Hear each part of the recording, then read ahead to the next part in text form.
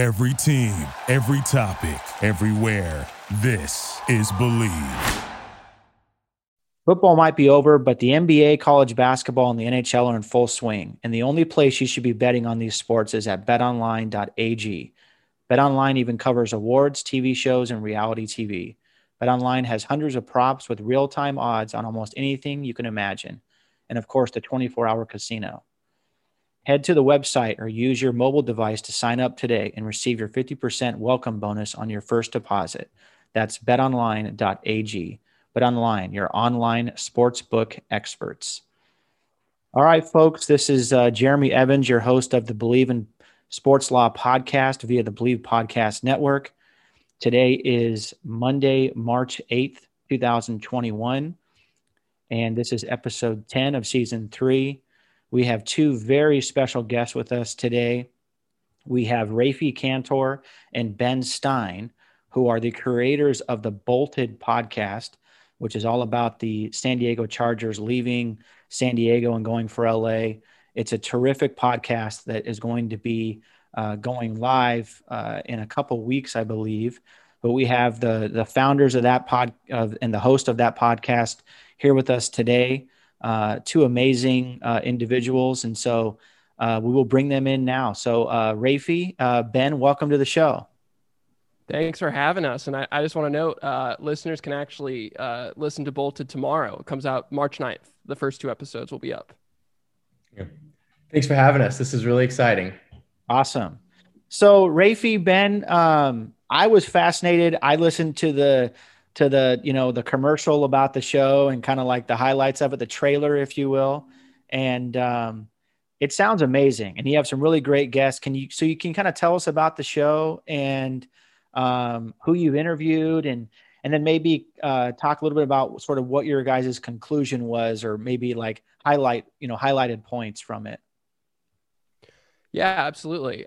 So we started out 15 months ago in a very different world in Ben's bedroom down in San Diego. I live up here in Los Angeles. And it was one of those kind of things where I came to him and I was like, I think this could be cool.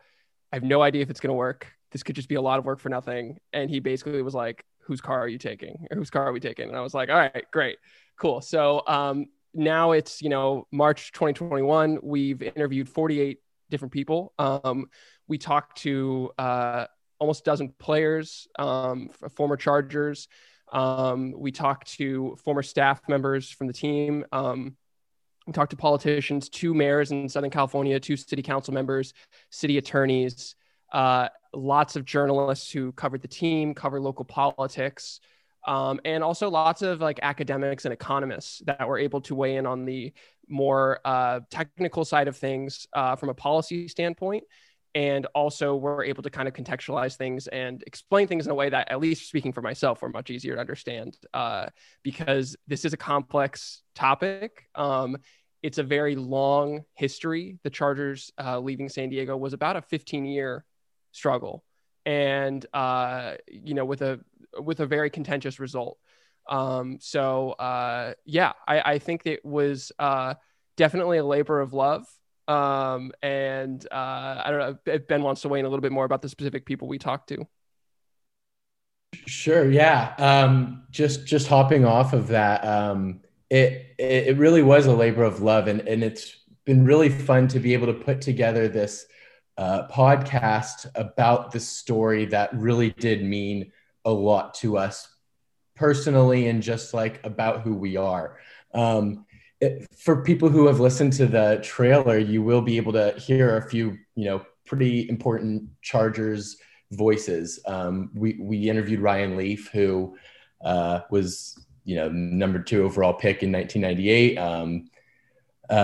Who else do we have in our trailer? We talked, like Rafi said, we talked to a few of the San Diego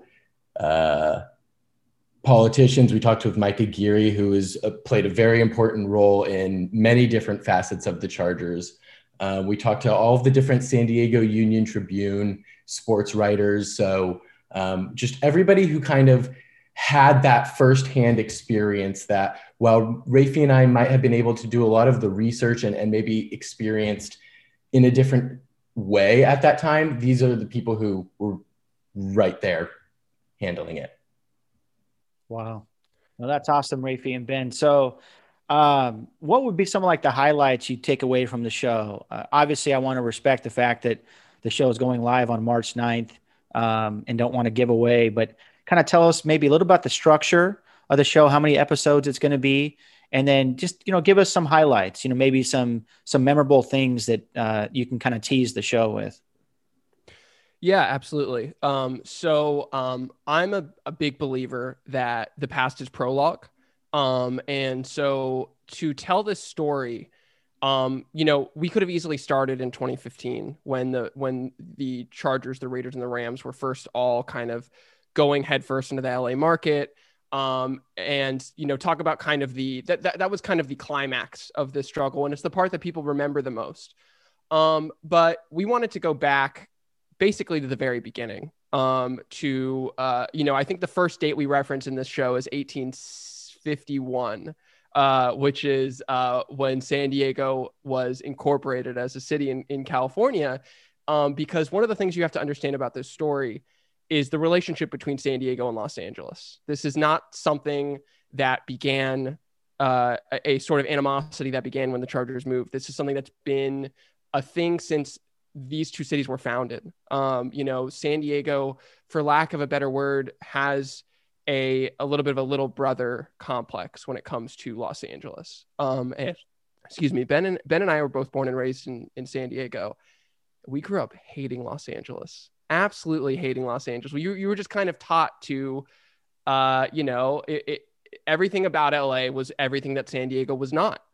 And that is not something that started because we were just bitter San Diego Padres and San Diego Chargers fans. That is something that is ingrained in the history of the city. And so we kind of start there in our series. Our series is 6 episodes. The first episode is just kind of introducing this relationship between these two cities. And also, the most important fact is that the Chargers did not start in San Diego. They started in Los Angeles, and they came to San Diego in 1961 kind of with their hat in their hand because they couldn't sell tickets in LA. And so San Diego was taking in the Chargers as LA's rejects. And it started this really interesting love story between the franchise, which has had historically good teams, but was never great, never won a Super Bowl, and this city that, again, has this little brother complex. And, from there, we kind of take it to the second episode, which is all about the Spanos family, which was a story that I did not know too much about. I knew the Spanoses obviously in the background, but I didn't know how they made their money. I didn't know what kind of owners they were when they first took over the team, how that family has evolved. And so we talked to dozens of people in that episode. And from there, we kind of go into the third episode is a lot about San Diego's politics and what made it kind of this unique city where this story could only happen in San Diego because of the political character of the city and some unfortunate dealings in the past that put San Diego in a really compromising financial position where compared to other cities, they could not invest in a new stadium. And then the back half of the series is kind of the traditional fight to keep the Chargers in San Diego that most people are familiar with, the one that started in the early 2000s and goes from there. And I think it's really important to have that historical information and prologue when you go into the series, because then you really understand the context in which a lot of these kind of crazy and nonsensical things started happening, especially in terms of the rhetoric that was being used. Yeah. Oh, that's great. That's great, Rafi. How about you, Ben? Any additional thoughts on that? Yeah, the one thing that I keep telling people, like friends and family that have asked me that question that you mentioned of, what have I learned or what am I going to take away? Rafi mentioned that we grew up in San Diego. I was a diehard Chargers fan. And then these last few years have been really difficult for me just to process and understand who I am and what my connection to the team is at this point.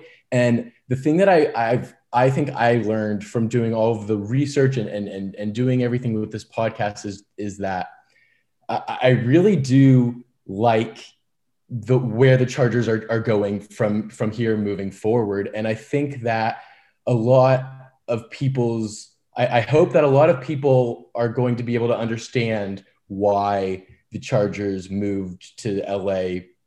And I think that people might be able to conceptualize it a little bit better after listening.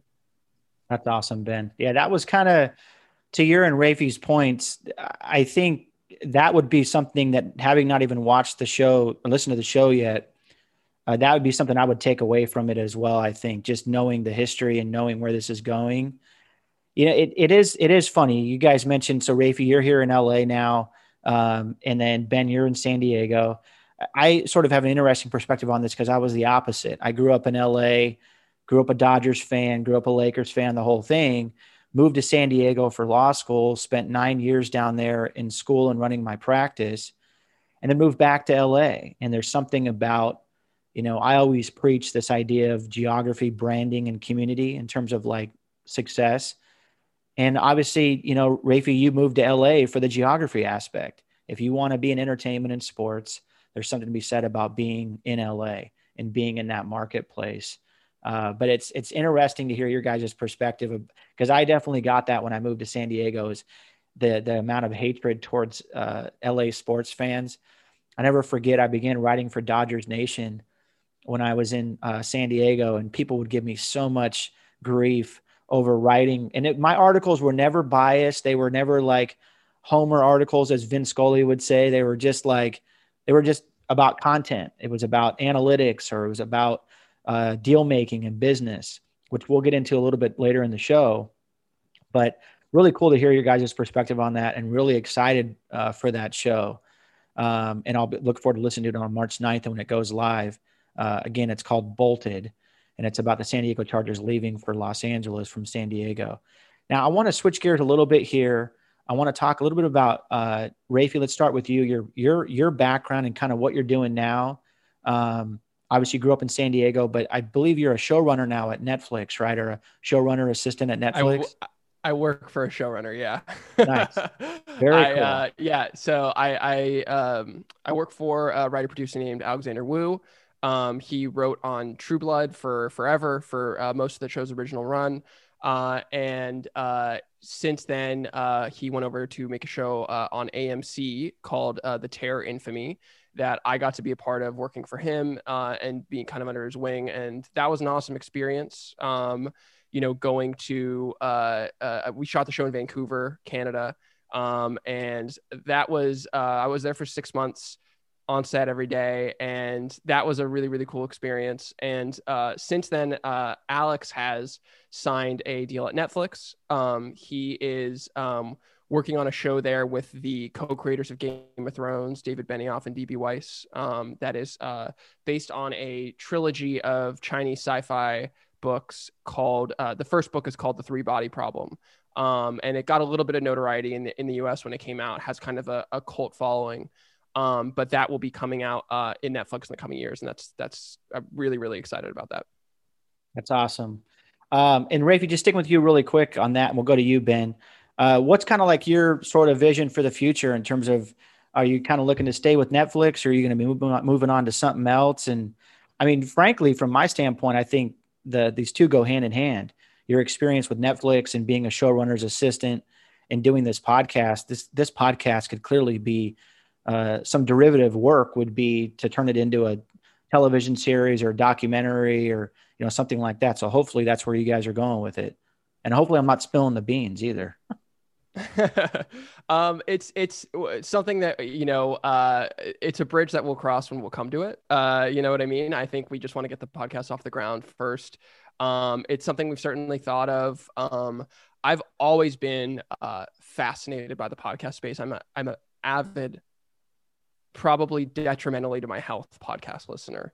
And I'm a really, really big believer in the documentary form of the podcast stuff.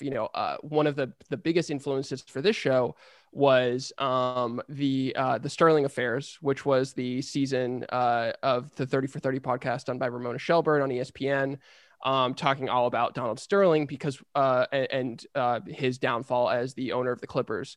And one of the things I really appreciated about that show was really coming. Again, the past is prologue. You can't just start with these tapes leaking and then just tell the story from there. You have to go back to Donald Sterling being this, kid, young Jewish American kid from Boyle Heights in Los Angeles, a neighborhood that has changed a lot, and growing up in that mindset of kind of being ashamed of who he was as a child. His dad was not successful and everything, and him always wanted to change that mindset, and that became who he was.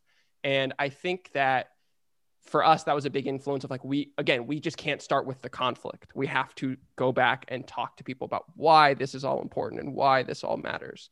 So that was a very roundabout way of answering. I'm always fascinated by the podcast space. I'm going to stay fascinated by it. But I love the work that I do. That's cool.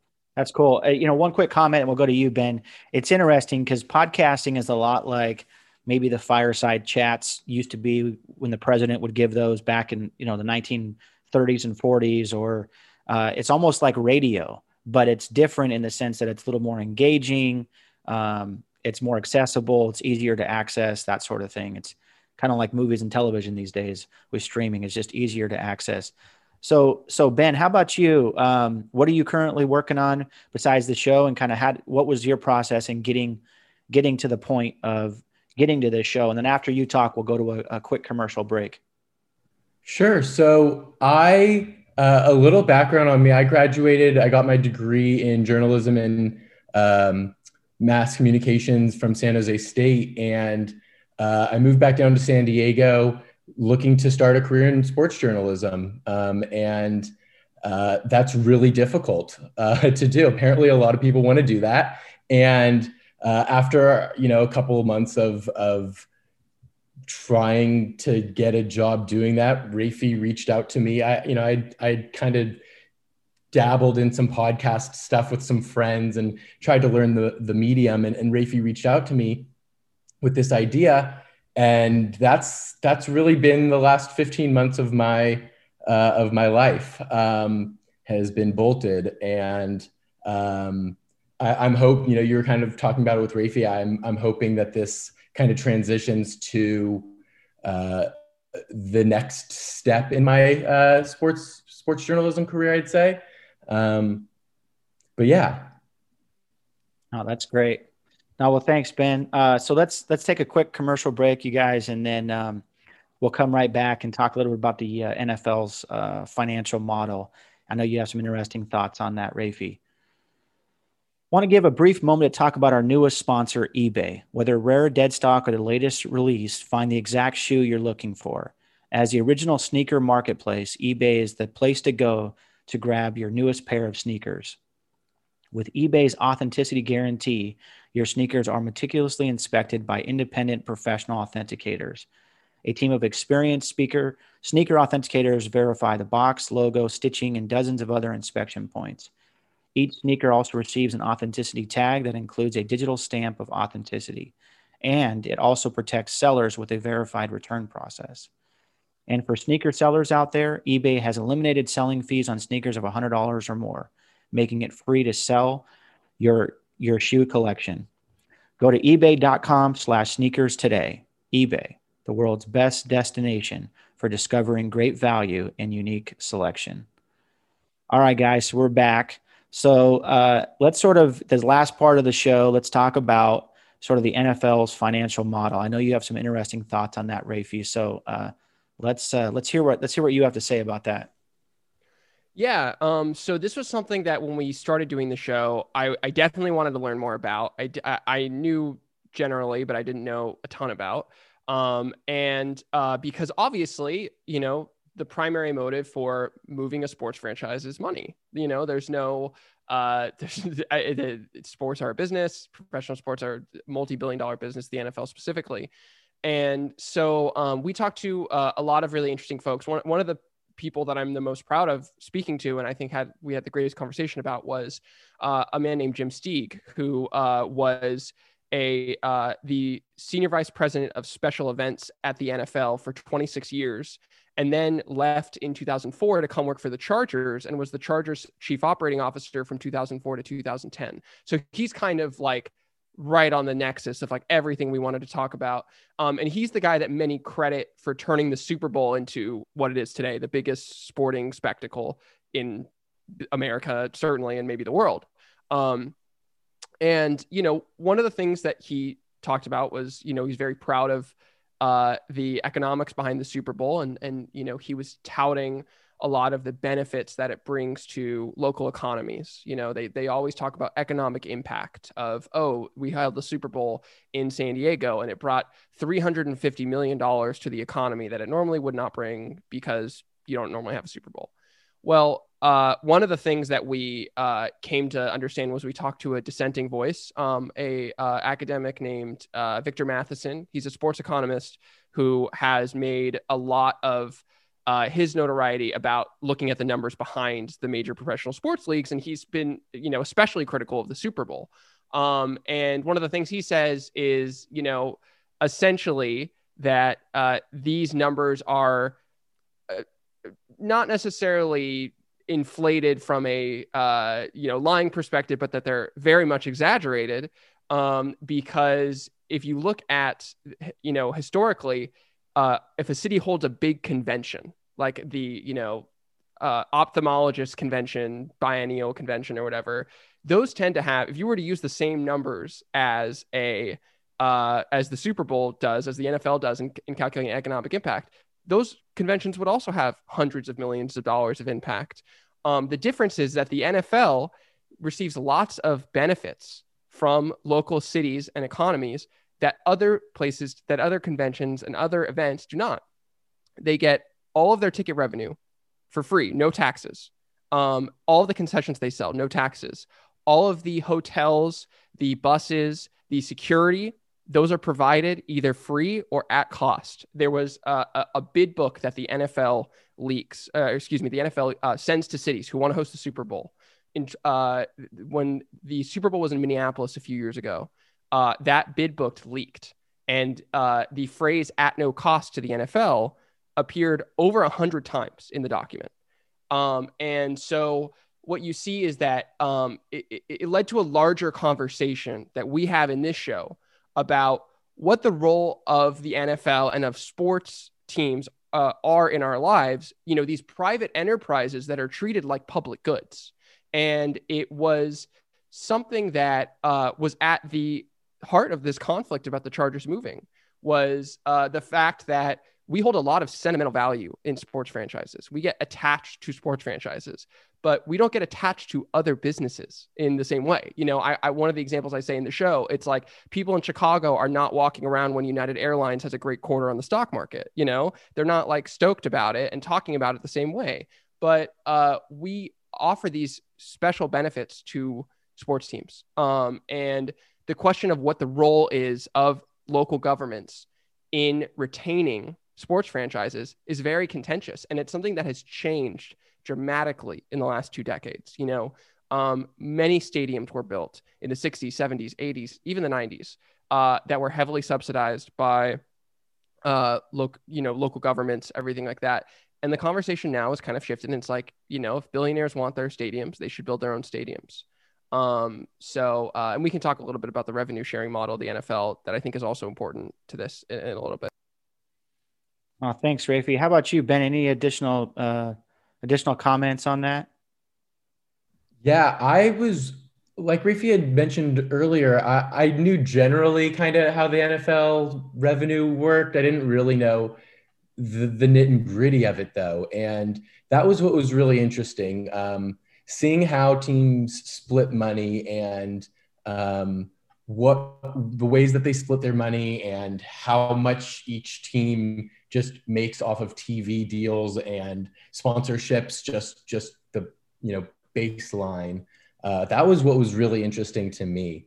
In one of our episodes, that none of these teams really are lose, all of these teams are making hundreds of dollars just by being an NFL team. And so it's just really interesting to learn that and really the differences in what teams are preaching and the NFL is preaching versus kind of what we're seeing when you look at the numbers.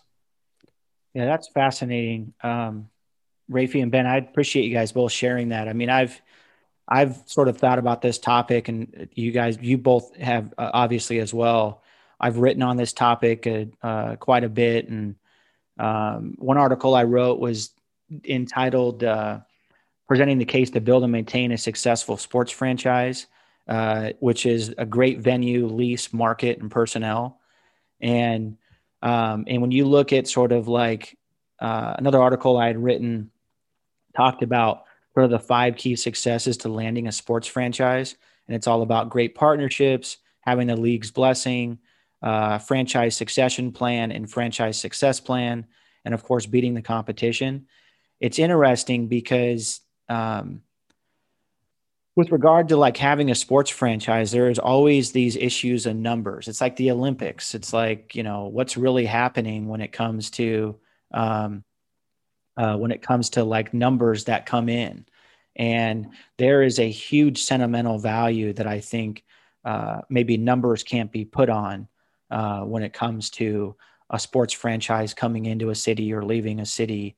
And I know you probably have some additional comments on that, right, Rafi? Yeah, I mean, just speaking directly to the great venue and lease aspect of that, I think something that's instrumental in understanding the story is, there were 2 competing plans to come to Los Angeles. There was a stadium in Inglewood, which has been built, the SoFi Stadium as we know it today. And there was a competing plan that the Chargers and Raiders were spearheading in Carson. That was potentially going to be those 2 teams moving to this market. Well, for a number of reasons that we, explain in the show, the Inglewood plan was picked. And one of the things to understand is that decision was made in the beginning of 2016. And the NFL went to Dean Spanos and said, you have a year to work things out in San Diego. And if you don't, we'll allow you to we'll give you the first right to join the Rams in Inglewood at SoFi Stadium. And your agreement is going to be that your lease is $1 a year for 20 years. And so the Chargers went back to San Diego that year and tried to put something together, and obviously nothing did. And you have to also kind of look at this from the Chargers perspective and from the Spanos family's perspective and say, hey, we're struggling to get a deal done in San Diego. We can't afford to build our own stadium. And we can go to LA and Stan Kroenke's building us a stadium that we can rent for free. They have an agreement to contribute some of the cost of their personal seat licenses there, but that's also not a hard number. They're only contributing as much as they can sell. And so when you talk about great venue and lease, I mean, you're now in the 2nd largest media market in the country, almost for free, at least comparatively to Stan Kroenke's investment. And that was one of the things when we started making the show, I was much more skeptical about the Chargers' long-term success in Los Angeles because I have eyes and I was able to look at the StubHub Center and I was able to see that this was a disaster, that the Chargers in Los Angeles was not natural. It was not something that the NFL fan base was generally accepting of. It's not something that Los Angeles was accepting of. And yet this team financially is thriving. Kind of talking about what Ben was mentioning with the revenue sharing model, the NFL is like this loose confederation of 32 franchises. And they have all banded together and decided that they will make a lot more money if they sell all of their national and international TV revenue, streaming revenue, and sell that collectively instead of each team's trying to sell their own rights. If they sell that collectively and then split the money 32 ways, all of these billionaires will further enrich themselves. We now have a point, I think in 2018, that sort of big cake of national television streaming revenue was $8 billion. So every team, no matter what, you can have a franchise that is playing on the moon. They're getting a 1/32 of $8 billion. And so I think that looking at how a team can relocate and struggle clearly when they do and still be successful, you have to understand the business model of the National Football League. Right. That's awesome, Rafi. Yeah, that's good analysis and spot on. And it really goes to Ben's point earlier. And Ben, I'll give you the last word on this. Your point earlier about, initially being skeptical about the Chargers moving and sort of not liking it just from a personal fan standpoint, but then seeing that, actually maybe this was a good thing, a good move for the franchise to have a solid home and a great market venue, lease. And of course, now the next thing is getting great personnel. And of course, you've got Justin Herbert, who is a star quarterback there in the making and had a great, first year. But any last thoughts on this before we close the show? Yeah, I mean, just off of that, you mentioned Justin Herbert. One of the things that we really got from people when we talked about how can the Chargers be successful in LA was that you have to be successful in LA. And you need somebody like Justin Herbert who can get fans, not just the Chargers fans, but people who are interested in the highlights and people who are interested in like fantasy football or other things that just like Justin Herbert because he's like the cool new quarterback to like. And that's how they're trying to be successful. And just to put a button on that, Justin Herbert's value to the franchise is not just being a good quarterback. His value to the Chargers franchise is that he is the first Los Angeles Charger who is a star. He's the first player who started and was drafted by the team once they moved to Los Angeles and has no connections to San Diego. And they can hang their hat on him and say he is a LA Charger. And I think that's going to be critical to them building new fans in the future. That's awesome. And a great button that is, Rafi, because we started out talking about San Diego and we ended up talking about Los Angeles and how it all wraps together with a nice little bow there. So again, Ben, Rafi, really appreciate you two being on the show. Again, for all the listeners, the show is called Bolted. It is a 6-episode podcast episode series that's going to go live on Tuesday, March 9th via the Believe Podcast Network. And the show is by Rafi Cantor and Ben Stein. Again, it's called Bolted, and you can find that on the Believe Podcast Network. So thanks again, gentlemen, for coming on to the show. I'm your host, Jeremy Evans. This is the Believe in Sports Law show via the Believe Podcast Network. Always appreciate you listening in and look forward to being back with you next week. Thank you for listening to Believe. You can show support to your host by subscribing to the show and giving us a 5-star rating on your preferred platform.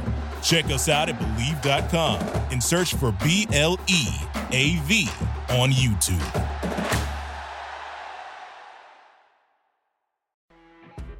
You know when you're listening to a true crime story that has an unbelievable plot twist that makes you stop in your tracks? That's what our podcast, People Are the Worst, brings you with each episode. I'm Rachel. And I'm Rebecca. We're identical twins who love true crime cases that make you say, didn't see that coming, and we hate the people responsible for them. Listen to People Are the Worst now on Apple, Spotify, or wherever you get your podcasts.